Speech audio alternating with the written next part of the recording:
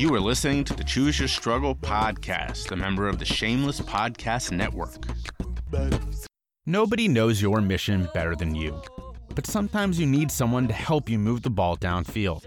Whether by telling your story a little bit better, creating a fundraising strategy, engaging stakeholders, or improving culture. That's where I come in.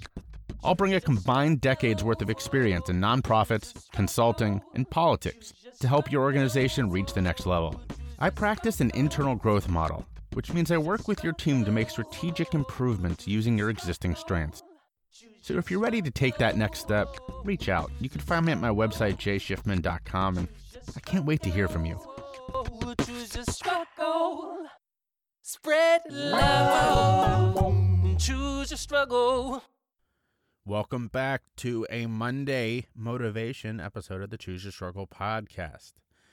Last week, I started with a moment of silence. I had no ad on the way in, no theme song, nothing. I just wanted the subject matter discussing bigotry and hatred to be the focus. And I think that went over, importantly, it went over well. So we're going to talk about the flip side of that. Not the flip side. That's not the right way to put that. The other variable at play in that incident in Atlanta. Now, before we do that, there's been another shooting since the Atlanta atrocity. And, of course, there's been a lot of talk, mostly on social media, because, you know, the main news organizations won't talk about this kind of thing, but about how it's not surprising that our country is opening back up again, and how do we mark that here in this country? Shootings. There's now, you know, we're back to one a week. In some cases, less than that. You know, these are the headline-getting shootings are happening once a week, but we're getting, you know, what would qualify as mass shootings pretty much multiple times a week, and you know, it's really sad and really. You know, it The Onion does that thing where every time there's another one of these, they post the same article that they've done now since 2014, and the headline is "No way to stop this," says only nation where this happens, and it's become commentary how often they're posting that article.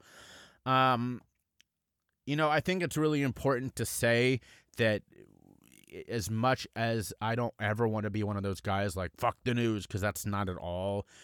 There is a hand in this that they allow disingenuous sort of comparisons to be made. This is something Alex and I talked about, right? Where, you know, Joe Biden said he couldn't erase student debt because that money had to go somewhere more important, and the news kind of just takes him for his word on that, as opposed to being like, so this is what Joe Biden said. By the way, here's the military budget, which is billions, right? We had literal billions to spend on a failed military experiment to create a more deadly airplane. Like, that was real. That's not a conspiracy theory.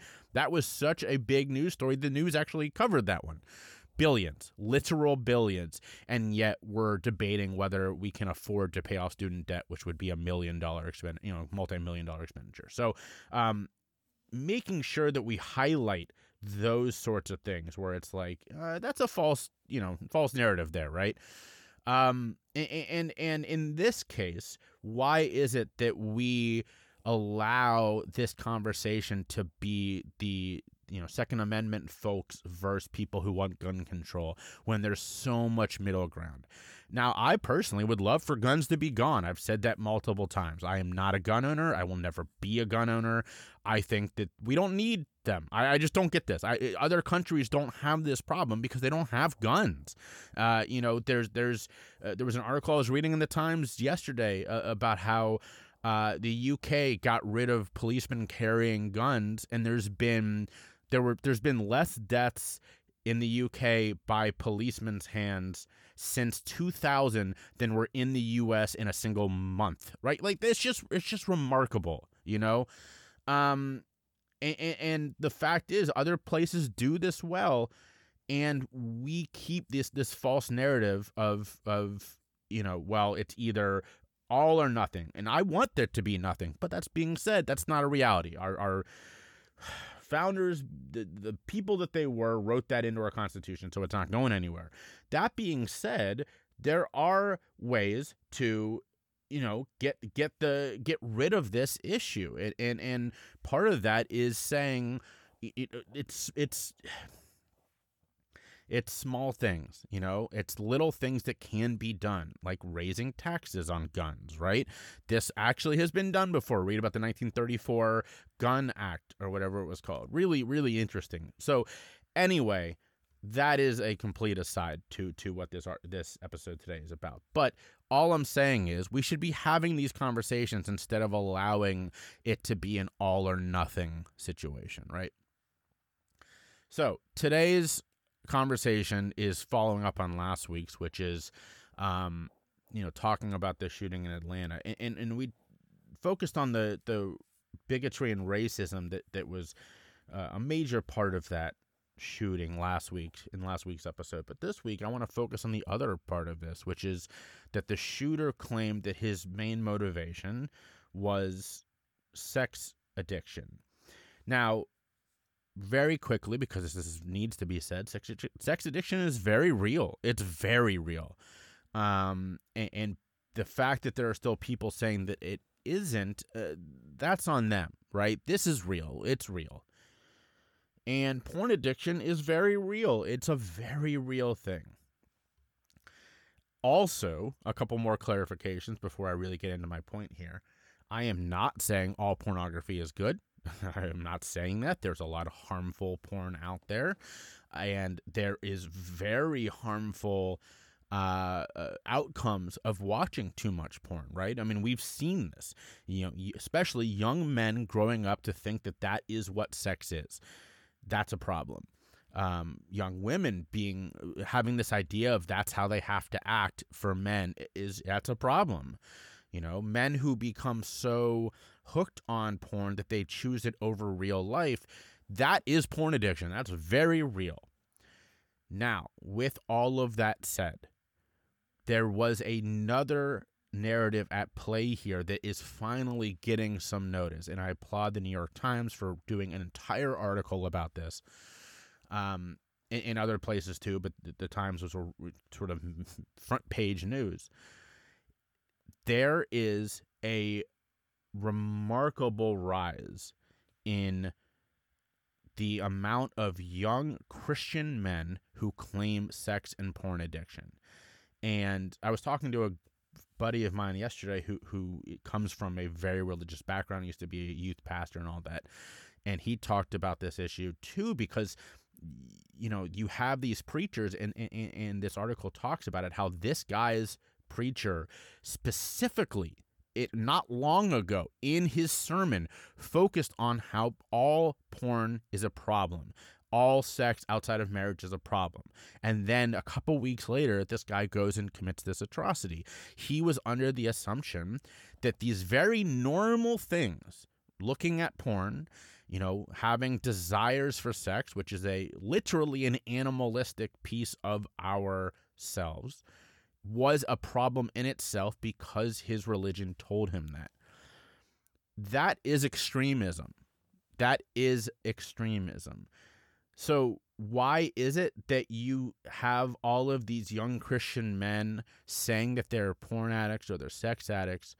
It's because when you raise the threshold for what can constitute a problem, you're going to catch more people. And I deal with this a lot in the drug the people who think that they have drug addiction or substance misuse. And it's because in so many places, in so many cultures, especially down here in the South, any use is going to be called an addiction, or any use is going to be called a misuse, because they do not accept that you can use drugs safely. And so in that environment, you have a lot of people. I've had people reach out to me to tell me that they think that their kid, mostly, actually all times their son, has a drug addiction. And like, well, why do you think that? Well, he smokes weed. And, I mean, is he smoking all day, every day? Does he smoke before he goes to school and his grades are like, tell me why. And it's like, nope, he just because he smokes weed. Well, that's not addiction. That's not even misuse. That is use. And so you take that to this topic of sex addiction and porn addiction, and the same point can be made. If you have people telling you that any use of porn or any sex besides for procreation in marriage constitutes a problem, then you're going to think you have a problem.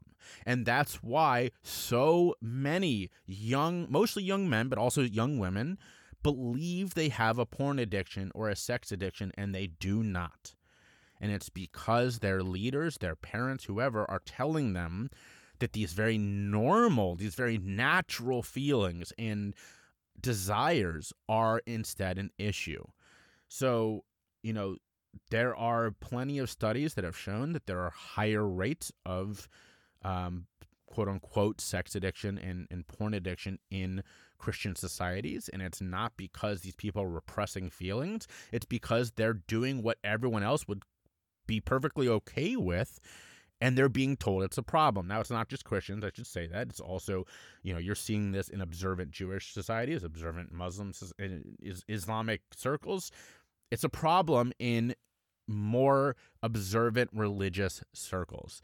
So then we, of course, get into the racism issue of why did he choose, these places. And, of course, that race was a play there because, there is this over-sexification, that's not the right word, but I'm going to use it, of Asian women, of course. And, why is it that in our society, those places typically skirt under the radar or at least get by, whereas, other forms of sex work are clamped down on? That's a much deeper discussion. But he identified the cause as sex addiction when in reality, it was a very normal interest in sex that was qualified as addiction by his society. That's a problem. That is a big problem. And I don't know the answer there. I'm not in those circles. I am not, incredibly religious. I don't talk to a lot of people who are in those worlds. I've had people want to get on this show and talk about their sex addiction, their porn addiction, and to a person, they've all been people who told me that their addiction was, not because of the church. Like, they knew they had an addiction because they were told that by their church.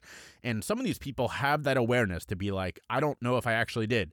Most of them are like, nope, I've stopped looking at porn, I'm cured. And it's like, no, you weren't an addict. You may have you may have struggled with it. In fact, I will definitely agree that you struggled with it. That being said, not all struggles are addictions, and just because your leaders told you that doesn't mean you did. So there's no answer here. There isn't. That's not the point of this, and that's not the point of most Monday episodes. I want to hear from you. Are you in these circles? Do you disagree? Do you think any use is bad? And if that's your case, boy, you're going to have to convince me because I don't agree. So reach out, please. I would love to hear from you. Also, keep doing the giveaway. Again, the Big Six: Facebook, LinkedIn, Twitter, Instagram, TikTok, YouTube. Follow them. Send me a message. Tell me that you followed me, or if you don't have one of those, and you'll be entered to win.